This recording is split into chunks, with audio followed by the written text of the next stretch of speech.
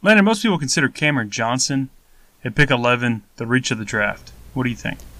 100% because he's a guy where you think his ceiling might be around 20 for a playoff team that really could use his skill set, which is elite shooting.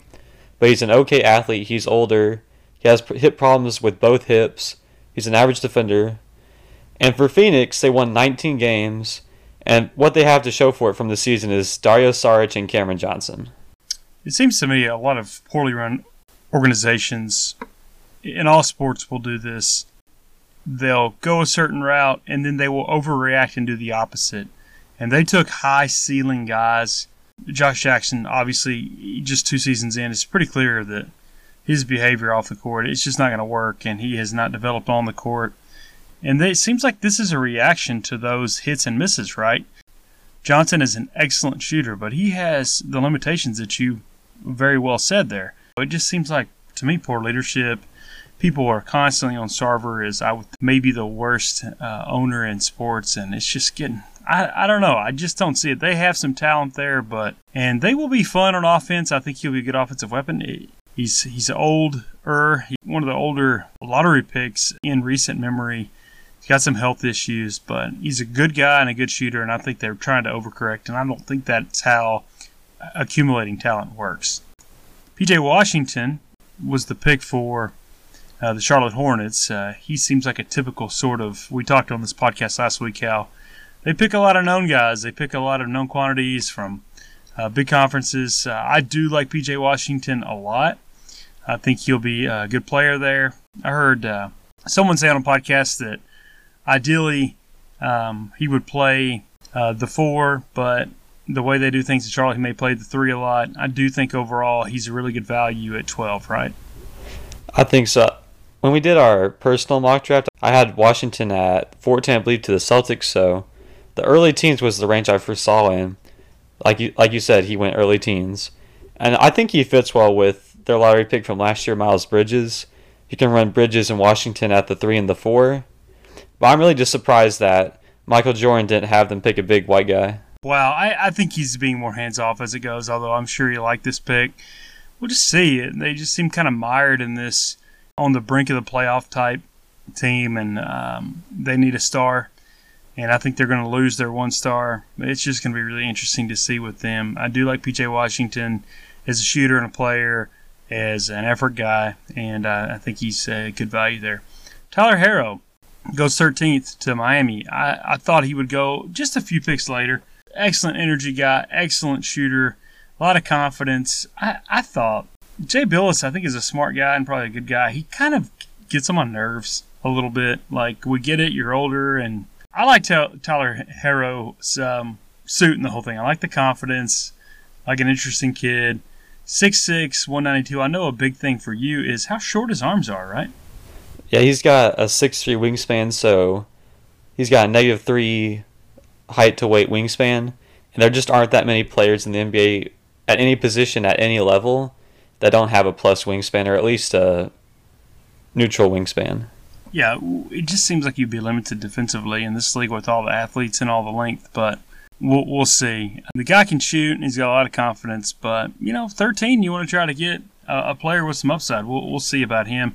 Miami has a pretty good track record at this position, so we'll see.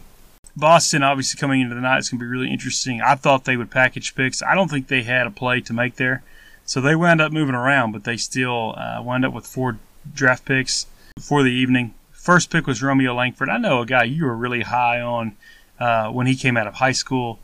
We heard so much about the thumb injury. I don't think the guy is going to be an elite shooter anytime soon anyway. I do like Romeo Langford. I don't know who I would have picked for them. I don't know. It's weird that they wanted a wing. They obviously are pretty high on him because I don't know that they necessarily need that position. But Romeo Langford, to me, is the second coming of Marcus Smart. I don't know about that because... Yeah, I think he can be good defensively, not a great shooter, good heart guy, can have a chip on his shoulder, good leader. I know that doesn't seem clear to everybody, but just think about that. I think he's got that potential. They share an agent, and I think Boston kind of fell in love with him in this process. Well, also, Marcus Smart is probably a top 2 at worst defender at the guard position in the leagues. And Langford probably projects to be... Defender. Right now, he looks like he'll be a bit of a above-average guy. Nothing to get super excited about, but he's not going to be a detriment to your defense. Potential, though, athletically and physically, I think he's got the potential to be a really good perimeter defender, and he'll certainly learn a lot from that coaching staff and from Smart himself. Overall, who was on the table that you thought would have been a better fit for Boston? Anybody? No, not really. Here I thought with Horford and Kyrie leaving, it's really the young guys and some veterans they can sign. So you might as well take a high upside guy because right now you got Tatum and Brown as your guys, as your core. Everyone else that was there didn't really fit and really move the needle. Maybe Doumbouya, who went the next pick, he could play a bit more of the four if Marcus Morris ends up leaving. But my only thing with the Langford pick is they have so many guys who play that 2 to 3 position. So Marcus Smart, Brown, Tatum, and Gordon Hayward. That's going to be really hard for Langford to see the court. And ideally, you want your lottery pick to see the court a good bit as a rookie. So at 15, I know you were high on Sekou Doumbouya from Guinea. A lot of people thought that he had higher upside than Ryu Hachimura, and as a younger player with similar physical skills. Detroit does some pretty interesting stuff to me, and I think they're building a pretty good team. I don't know what their ceiling is overall, but I like this pick. Yeah, I really like it too because I think that Doumbouya can fit with Blake Griffin and Andre Drummond, which they're locked into as their centerpiece for the next couple of years. And as we know now, it looks like their ceiling is around a bottom 3 playoff team that might get into the second round every once in a while, assuming health goes right.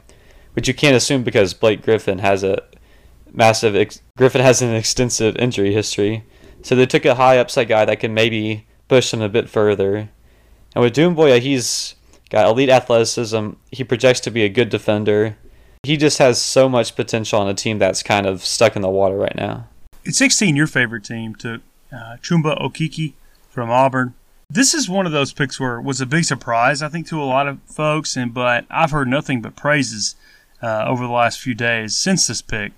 Bottom line is the guy's physically talented, a really good player, seems to be a high-character guy, and can absolutely shoot the lights out for his size, right? I really think the reason it was a shocking pick was because obviously he tore his ACL against North Carolina.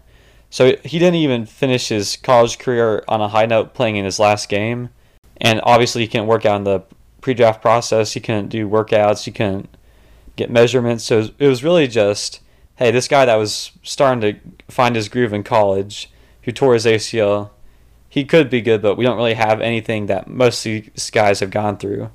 And I've warmed up to it a lot more, and I think so many other people have, because when you look at the fit, he's a combo forward that he can shoot, he can guard multiple positions. He's a team player. He looks like he'll be a very good role player for a good while. And shooting is something they need, and so when he does arrive, and if he can make the adjustments, I think he can be a really good addition to that team. I wonder why they didn't like Alexander Walker. I think he would have been a good fit, right? And they need a guard, so I wonder what made them pass there. He went next to New Orleans, of course. Other than that, I thought, based on who was left on the board, I think he was a fine pick for them. Upside pick. Yeah, I think so. I think the only thing with Alexander Walker is he looks like he'll be more of a complimentary ball handler, a guy that you have as your secondary playmaker alongside a lead guard. Now we have Markelle Fultz waiting, and he's had about a year to develop and heal. And reports are that they're very high on him, and maybe that's just optimism. They don't want to look like idiots for trading for a guy who's not going to be anything. Or maybe he actually looks good. They have a good bit of cap space, especially if Nikola Vucevic and maybe Terrence Ross don't come back. And people think the Magic are in play for D'Angelo Russell, so they might not have seen Alexander Walker as the best fit next to Russell. We're going to do a later podcast when we talk about the best fits for the top free agents, and Russell is a team that I think 3 teams think they have a good shot at, and it's going to be really, really interesting to see. But yeah, that could be it. Maybe they think they're gonna get Russell. We mentioned Alexander Walker. I think a really good pick at 17, top guy on the board for me at this point. You mentioned him as a secondary ball handler. I think he'll fit well with that young core there. So if it's you, in a vacuum, all things equal, Alexander and Hayes, or anybody you could have had it for, who would you take? I'll take Alexander Walker and Hayes just because as I've said on previous podcasts, you have your star in Zion.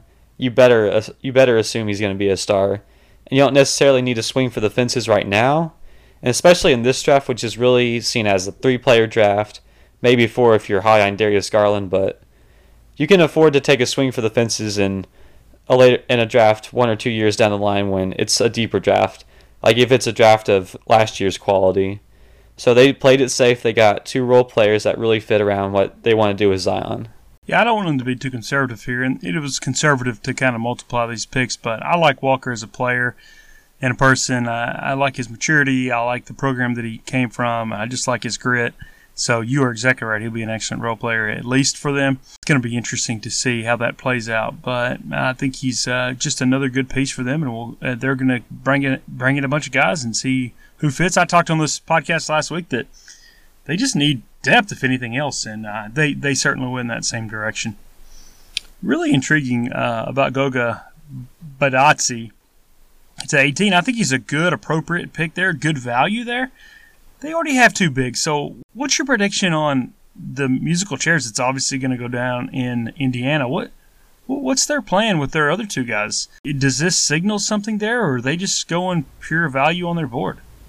I think it was more of a pure BPA move because now you have Thaddeus Young and Miles Turner as your 2 starters. And Miles Turner looks like he has a Defensive Player of the Year in his future, as well as really showing that he can be a floor stretcher at the 5. Domantas Sabonis is one of the best 6 men in the league, but he also is up for a contract extension soon, and they've already paid Miles Turner. So I think that Badatsi is kind of the fallback if something happens with their current 3 bigs.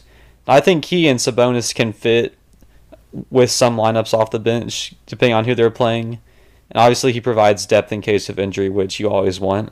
So the Spurs pick at 19, Luka Samanic, a guy most NBA fans have never heard of, but the Spurs are the ultimate benefit of the doubt drafting team, right? So what do you know about him and what's the fit?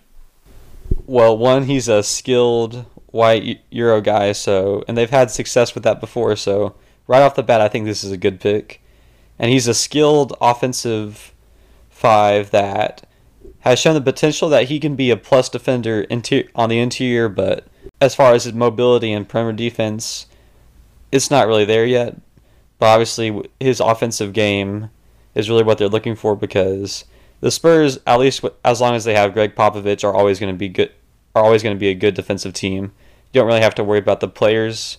An elite defender helps, but it's not like he's going to sink the team. And so just getting a guy who can come off the bench and score and get buckets, it's really good value, especially right at pick 19. From what you understand, is he going to come right over and play next year? I think so. I think he will because there's been no inclination that he won't. I certainly see a role for him for the Spurs where he'll get decent playing time right away. So the last pick we'll talk about today, Matisse Thybulle, a guy you were big on. There was some movement here. The 76ers, I don't think they did a good job keeping this secret, so they had to trade up to get this guy. And he's a Washington wing.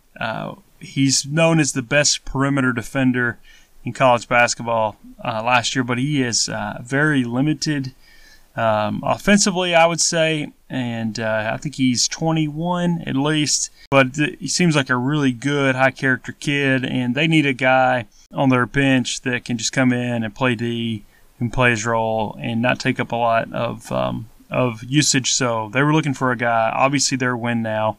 What do you think about Thybulle's fit in Philadelphia? Quick correction, he's actually the best defender overall in this draft. Do not besmirch his name. I know last week you corrected me on that on the podcast too. So he's the best perimeter defender and best overall defender, I guess, in college basketball last year, right? His steals and block rate was just absurd last year in the Pac-12. Yeah, he averaged over 5.5 combined steals and blocks as a guard. Wow. He's an elite defender, at least at the college level. And he's got elite length, right? He's just a really physically +7 wingspan. Wow. That's what we like. Obviously for Philly, at least what we saw in Game 7, where it was really just their starting 5 and they really didn't have anyone else off the bench. I'm really happy for Thibault because he'll get to come in and play right away because, well, they don't really have anyone else, so of course he's going to get playing time. And his role is very projectable because he's still going to be a good defensive wing. He's shown that when he's left open, he can hit the three. And it's really just, he doesn't have the confidence to be a focus point on the offense just because that's not his game. And with Ben Simmons, Joel Embiid, maybe Jimmy Butler, and or Tobias Harris, you don't got to worry about offense on this team. No, I wouldn't say, and I think they're going to try their best to bring those guys back. I think everybody on that team, even Redick included, says we were a bounce of the ball from maybe winning a championship. I know that's what they're going to think. So part of me thinks we're going to see some movement for those guys, but with what happened in Golden State, you wonder if Philly, all those guys might get together and make a run at it. Well, that's what we have for today. We're going to give you a lot of content this week. Going to get Landon's takes on the last 10 picks of this draft, and then we're going to head full in to do some profiles on were these top free agents really, what their options are, and where we think they're going to end up. So we'll talk to you soon.